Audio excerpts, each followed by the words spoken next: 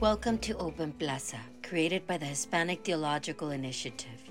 In this episode, Stephen DiTrolio talks to Dr. Patrick Reyes about his podcast series, The Scholar's Guide to Writing, a step-by-step guide to writing a dissertation. For more information about today's episode, visit htiopenplaza.org.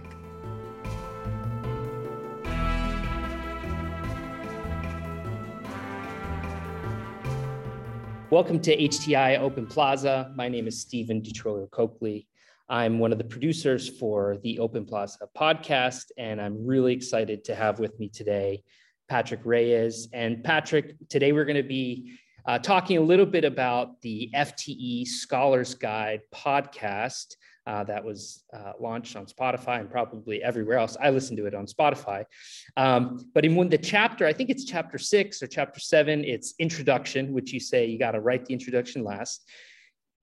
Every episode, you start with a question or kind of a writing prompt, and it's introduce yourself to your audience. So in the introduction, when you say introduce yourself to your audience, write to those people who you are. So instead of me trying to introduce you, I would love for you to take your own prompt and use it on yourself. So yeah, of course. Who are you?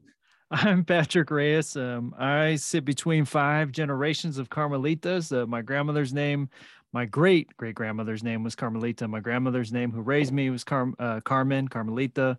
My daughter's name is Carmelita. In 5 generations, there'll be someone who carries on their spirits of love and truth. And what that means is I am trying to be a medium of their love and their energy, someone who's sitting between those generations, doing my best. And right now, currently, I'm doing that through FTE, the Forum for Theological Exploration, where I'm the Senior Director of Learning Design, oversee all of our grant initiatives and our courses and learning, and of course, our historic fellowship program that's been around since 1968. So I do a lot with grace and humility because those ancestors are watching, and my daughter doesn't care what I do for work. So yeah, exactly.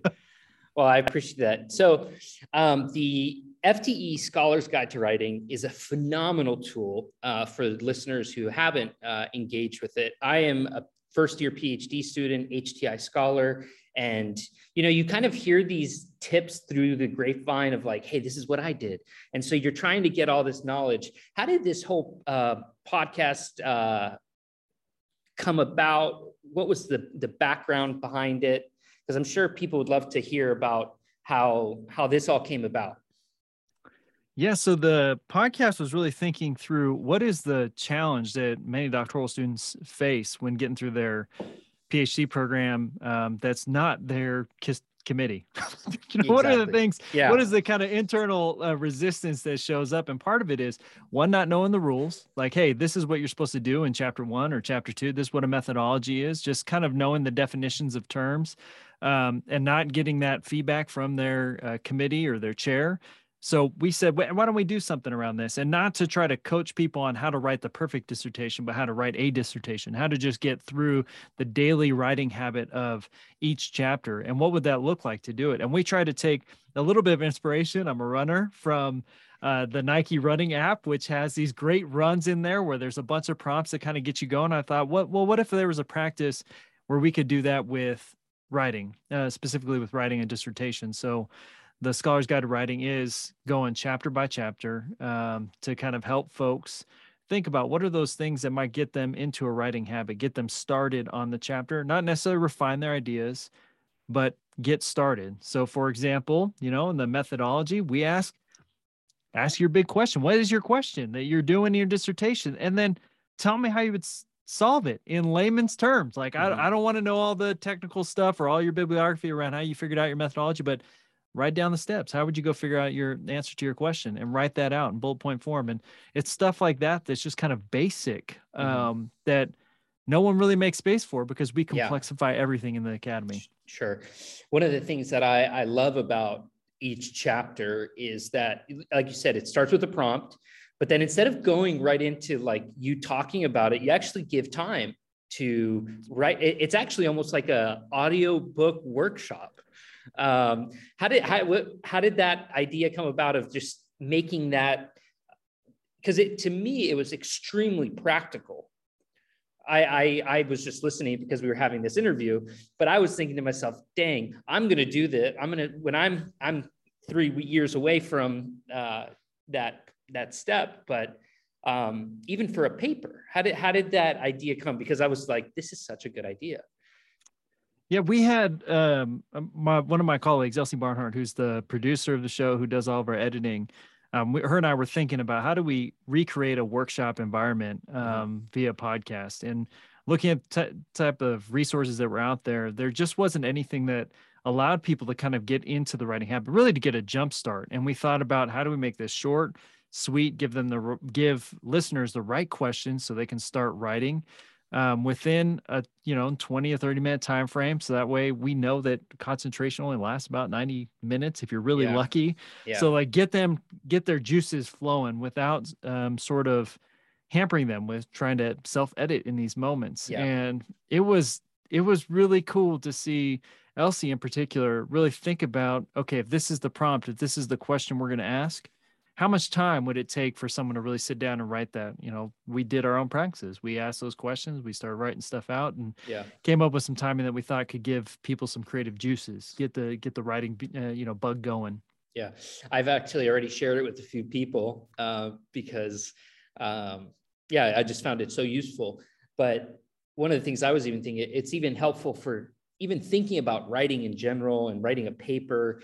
I was a TA this last semester here at Princeton Theological Seminary, and I'm going to actually send it to all my precepts to be like, hey, you're not writing a dissertation, but if you want to edit this to a paper, but writing a dissertation is such a difficult process. I would love for you to talk about how your dissertation process and writing that kind of came about, and kind of you getting to that place in life. I think so. There's two questions. The one is, you ask in one of the episodes, why are you pursuing a PhD? Mm-hmm. So I'd like you to answer that question. And then I would love for you to answer about how your writing of the dissertation came about.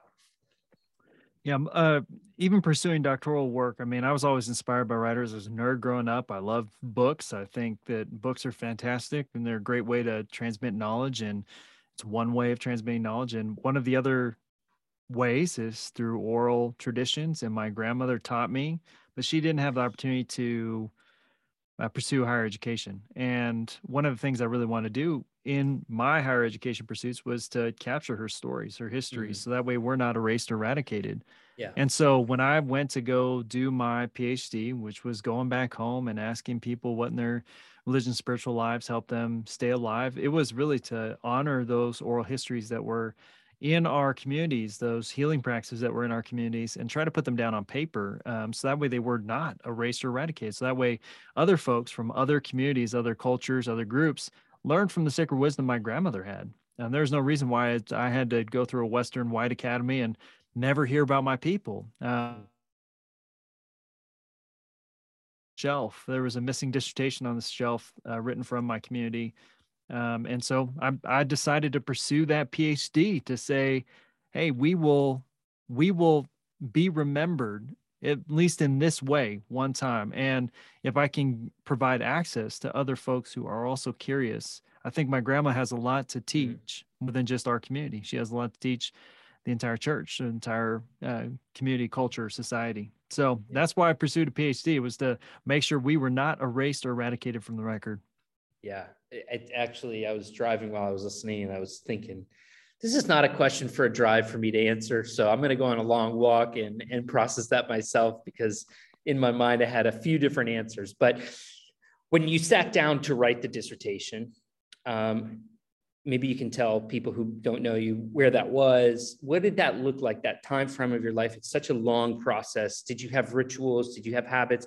I think the podcast captures the great do's of what to do when you're in that. But I just want to hear about, what was it like for you to write your dissertation? Where were you at? What was going on? Did you have little rituals? Like, I get up because I talk to people and they're like, oh, I start writing at 6 a.m. And I'm like, geez, I'm in bed still, at least for another hour or so. I just want to hear about what writing the dissertation looked like for you. before I give my writing practice, I'll just say this. We say this a lot in the series, in the podcast, The Scholar's Guide, is to say that whatever your writing practice is the right writing practice. You just got to find your own. Mm-hmm. Mine was baked out of necessity. So I was in California, Southern California, went up to Central California to do my research and studies, and went and worked in the fields and the packing sheds, and was doing this question ethnographic work. So it was hard work, writing notes late at night. And then when I was actually able to, when I was done with the labor part and the ethnographic study, I had a full-time job. I had to write. I also had a kid. My son was born, my firstborn. So there's pictures of him, on my back as I'm riding in a backpack, trying to work, have my baby on my back, and riding in my makeshift stand-up desk with a cardboard box and my laptop up on top of it. And it was really just whenever I could find time, and really trying to take inventory of like, hey, if I can get 20 minutes here, that's good. Now I cultivated this habit early on to say, the one time I could guarantee Asher, my son, who was even just a baby then, he's still a late riser now, and my wife would not wake up, was early in the morning. And because of my labor background, because I worked in the fields, because I worked in construction, waking up early is not a problem for me. So I knew if I could wake up between 4 and 4:30, I would get about an hour and a half of writing every single day before my workday started, before the family woke up. And I've cultivated that habit. So it's writing, it's, every now and then deep reading, but I have all kinds of writing projects that I still do. That's that time for creative space when my mind is most alive and I want to get those ideas out there. That's how I did it. And I rarely write on weekends. I try to preserve that time for my family. So carve out a little bit of time. So were you up today at 4:30? I was up at 5 writing. I actually was. Yeah, man. So I will say, I will say the two things that really kind of impacted me, especially this weekend, was I was in doing my PhD down in Claremont, and Rosemary F. Ruther, who just passed away this last weekend, she gave this advice to all the doctoral students that just 2 hours a day, every day, 2 hours, give 2 hours to your writing craft. That's all she did, Monday through Friday. I'm sure she wrote on weekends. I'm sure she wrote on evenings and all stuff, but she had a daily writing habit. And that has stuck with me, that hers was late afternoon. Like, I think it was like 3 to 5, or I can't remember what her timing was, but it was a different timing in the day for her. It's just about cultivating that writing habit and seeing what stirs from you. The other thing I would say is that this writing habit, I was at an event last night with Joy Harjo and Sandra Cisneros, and they both said in their own way of finding their own writing habit that tuning out distraction is the number one challenge and gift. If you can quiet the mind, quiet the space, create some little zone where writing is what you do, even if it's for 5 minutes or 20 minutes or an hour. Those are times you need to take inventory of every single day. So I try to do that. I try to just carve out just a little bit of focus time every day. That's awesome. Yeah, I think that is definitely one of the biggest challenges, and these little machines right here don't help, because you'll be writing and you'll get a notification, this email, this text message, this. How do you envision the series going forward? I think you mentioned a little bit about kind of next step. I have some other questions that I want to ask you, but now that we're on this topic, where do you see the series going? I think you said you guys are thinking of more episodes. Yeah, we're going to have more episodes that are kind of, you mentioned it's a pragmatic series. So, it's got a spirituality to it. Of course, it's got a kind of spirit of generosity and generativity to self. To write whatever you write is the right thing. You don't have to write every day to be a writer every day, those types of things. But we're going to be focusing on some of those pragmatic questions. So get a lot of questions around like, okay, how to turn my dissertation into a book? How do I get that first book proposal out there? To questions like you just asked, how do I carve out a little bit of time in my day? It'll be, a little meditative exercise that we'll have some of our board members come on and do little guest episodes about their writing habits.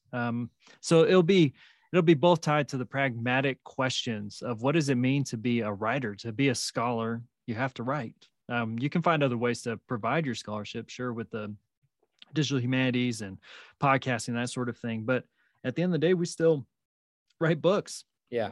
That's the currency of the Academy. So we want to lift up the hood a little bit and just say, here's some helpful tips just to get you started, not to finish your work, not to edit your work, but just to get you started. Yeah, I think for so many of us at the doctoral stage, I just finished my first year, and you hear so many different, even conflicting advice. But one of the kind of the pressures is, what comes after you write that dissertation. So I'll be looking forward to listening how to write a book proposal, because when you're at the base of the mountain, it seems extremely daunting. And when you have friends who are guides who've climbed that mountain before and have said, hey, this is what I did, maybe it'll be helpful for you, is wonderful. I just want to backpedal a little bit. And I thought I love the questions that you asked at the beginning of every episode. So I just want to ask you, I already asked you one, why are you pursuing your PhD? For you, it's a past tense. But one of the ones I was curious, because I've talked with you a few times, but I was like, wow, I don't know this about Patrick. In the lit review episode, you started off, you say, who are your favorite authors? And who are those people that inspire you? So I would love to hear a little bit about who are your favorite authors? Who are those people that inspired you in your writing of your dissertation? Oh, that's such a good question. I mean, Unpack it. Go off. I am a place-based human. I am, the Sonoran Desert. Right now I'm in New Mexico. I'm the high desert. Yeah. I am of my people. So Rodolfo Anaya is my writer of writer. He called me in his essays. He names himself as a shaman of words. So I just love his writing. I love how he talks about our people, how he talks about our space, our folks. I love storytelling from anything that happens where I grew up in Salinas. So Octavia Butler makes a stop there in the Parable series, and cool. John Steinbeck's, of course, from there. Yeah. So there's like moments where people are trying to describe the space where I'm from. Ana Castillo. There's just so many good Chicana and Chicano writers that have inspired me to tell the stories of our folks. And what I love about if you've read any of, whether it's my dissertation or either of my books, everyone always comments like, what the heck is wrong with this dude? Or the editors do, because all the bibliography comes from a whole variety of disciplines. I love the arts. I love sciences, of course, the leadership stuff, because I do the meaning and purpose work. Yeah. But I love a wide variety of writing. I'm right now into speculative fiction. So I'm doing the whole Stanley Robinson, the Mystery of the Future. I mean, It's just, how do we, I could just go over the stack that's sitting right behind me. Donna Haraway. That's right. Yeah. I listened to that last summer, and it kind of like, it's radically changed a lot of the way I think about even just writing nonfiction. That's right. Right. Anyways, that's a whole nother conversation.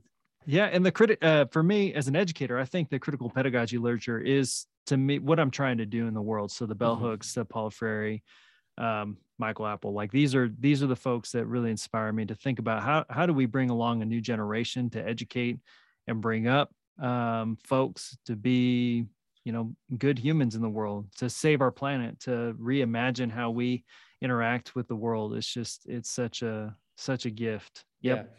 Yeah. So, you said the editors complained. How do you, because I complain. Yeah, well, they complain about everything. But one of the things that I've had a conversation with a lot of my peers, I'm sitting in a conference room right now, and I'm maybe 15 feet away from where we all have lunch together, and we talk and kind of exchange notes. Is one of the conversations most recently is, how do we take our project and bring it to a wider audience? Because not everybody is interested in text A3B from, this Vatican archive that hasn't been talked about in 100 years. Not everybody's interested, but kind of what you're talking about right there with, bringing Paulo Freire, academics, speculative fiction, is interdisciplinary work that then can go to the broader. How did you do that interdisciplinary work? And then a second question is, how do PhD students kind of get that next step from kind of the nerd academic space, and I say that in the best way possible, because that's the space I'm in, to the wider public? Those are such good questions. I mean, I think for me, what I've tried to teach folks. The academy is already a really competitive place. So maybe the folks in your cohort, like in your course, like there every now and then there's like a cohort just clicks and everyone can share work and be excited about what other people are doing and celebrate them as they hit their achievements. But that's not always the case. Mm-hmm. I have tried to diversify the folks who read my stuff. So if I'm going to work in poetry, I'm part of a poetry workshop out here. It's folks that know their craft who want to work on it. I surround myself with people who love words, who love to write, who want to give me feedback. I am friends with my editors, much as I drive them crazy. I'm sure that they give me great feedback, because what I try to teach, at least the folks that I get to work with, the scholars I get to work with, is have huge feelings about your ideas, like huge, like just, this should be so ingrained. Why would you waste any time thinking about things that you don't care about? Write and think about the things that you care about more than anything in the world that only you can solve, that make you unique. Like, do that work with your full passion, but hold your words that you wrote to try to articulate those ideas or that work or that scholarship that you're doing with a little less feeling. Because editors, those folks in your workshop, the folks who actually care about craft, how you put these words together, how you communicate that to the broader public, are going to help you refine how you communicate your uniqueness to the world. It's not a knock on your writing to work with an editor. And one of my favorite episodes in the series is the editing one, where I bring on my editor, Elsie, who helps me edit all of our podcasts and looks at all my writing. And I get to work with FT. And when I say writing, like invitations to deans and presidents to our gatherings. And, you know, she's always correcting me. She sees everything before it goes out. And the gift of that is she knows that I'm trying to do something. Now, of course, I have writing tics that just annoy her. But, you know, there is something about having other people read your stuff. My developmental editor cannot stand the 5 different directions I can take a single sentence. Like, she just pick one ending that you want to on this one sentence, like just find a period somewhere.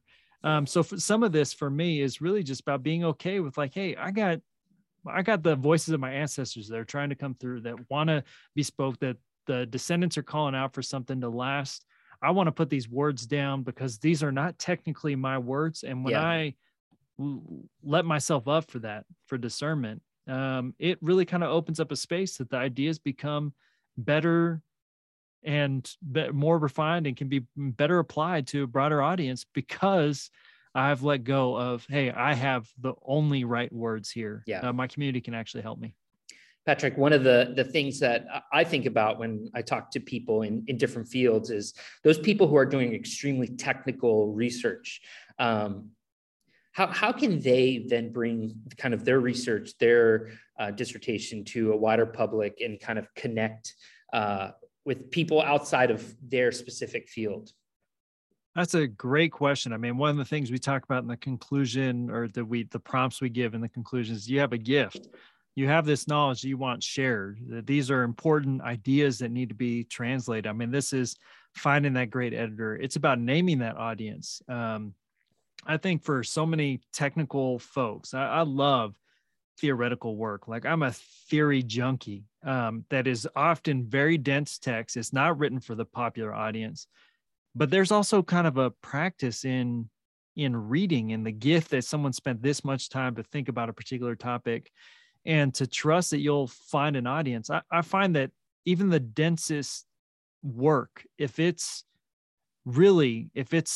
meant for the public and the author believes that, hey, I put in this work, I think this matters to the world. It's less about trying to translate that so that way or dumb it down for the audience. And the folks I grew up with, I grew up in an education desert, they are smart. They're the smartest people I know because of what they're navigating on the day-to-day level. So I'm not going to dumb down anything for them because that's disrespectful. What I am going to do is, in this dense text, trust that, hey, I think this is a gift to my community, that even in the most theoretical writing I have, that if I put it in front of folks who may not have had the opportunity to have the educational advancement that I have, that doesn't matter. That they'll catch what I'm trying to put down on paper. And so I would just encourage those folks who are in those fields that are doing really dense writing, that to think about their audience in not such an ivory tower sense. Like, hey, maybe your writing is good for a popular audience. Maybe you just need to get out there and relate, folks. or do some more kind of, conversation. I will say this though, because the series, Scholar's Guide to Writing, is focused on, right at this point, is focused on dissertation writing. Dissertations are weird beasts. I say this several times throughout the series, that this is a once in a lifetime. You have to think about an audience of 3 to 5 people. And so what gets made in that is Frankenstein's monster. It is like piecing together the ideas. And what I try to say is that this is not your first book. For some people, they're very lucky. It can become their first book. My dissertation didn't become a book.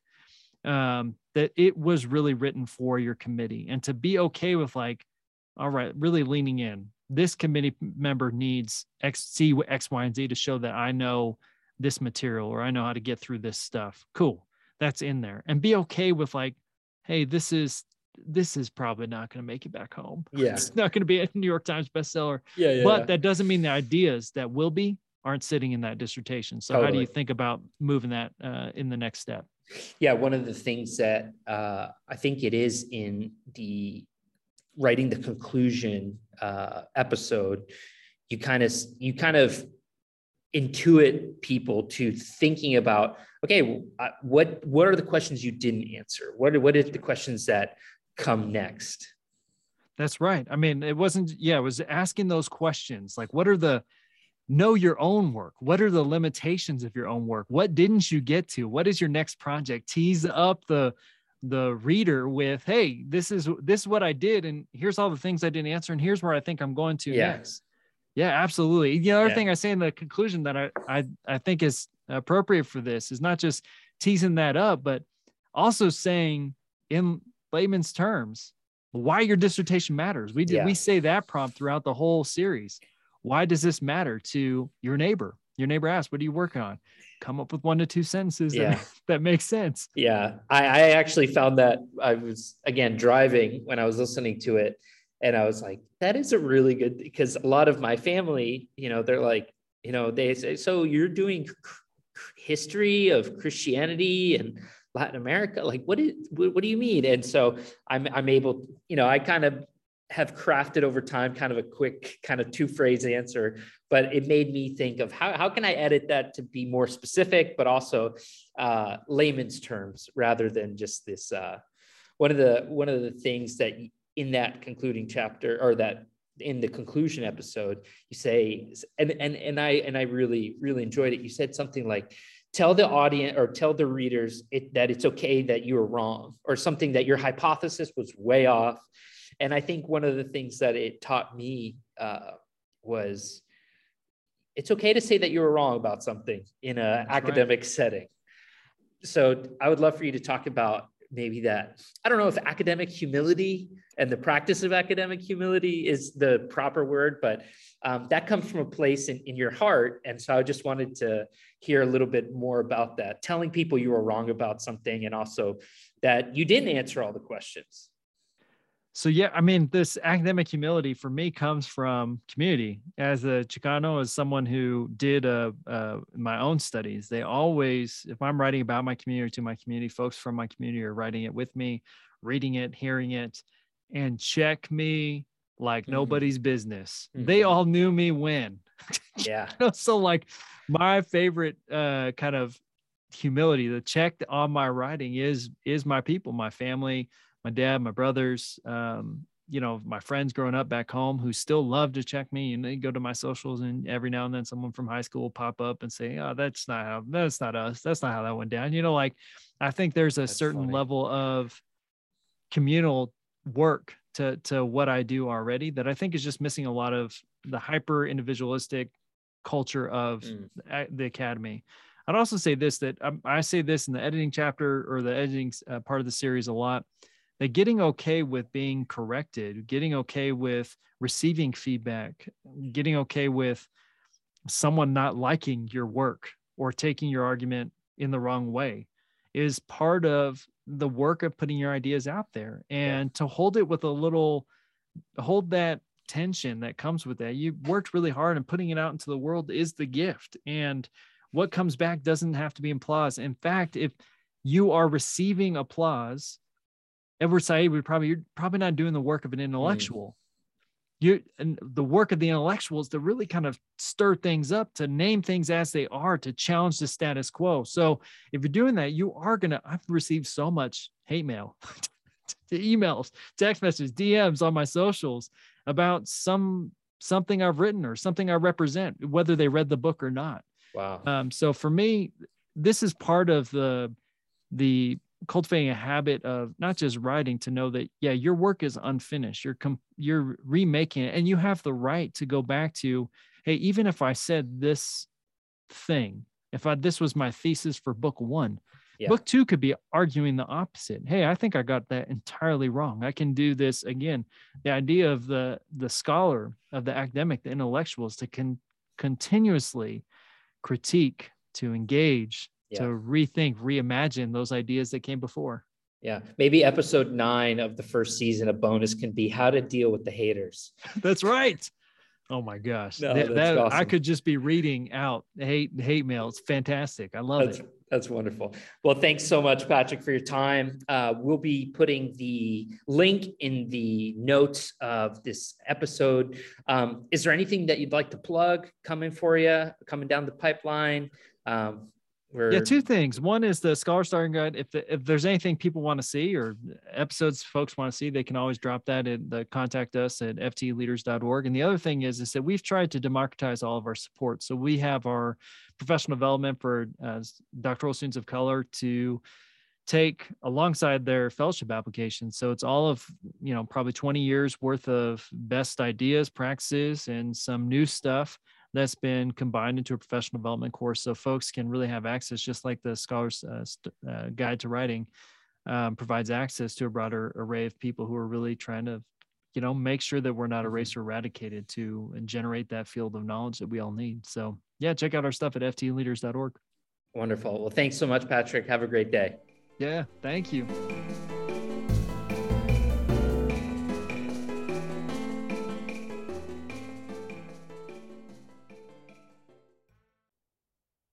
This has been an HTI production. For more information, visit us at htiopenplaza.org. The Hispanic Theological Initiative provides Open Plaza as a public service. The views expressed by the guests are their own. Their appearance on this program, or any reference to a specific product or entity they represent, does not constitute an endorsement or recommendation by HTI.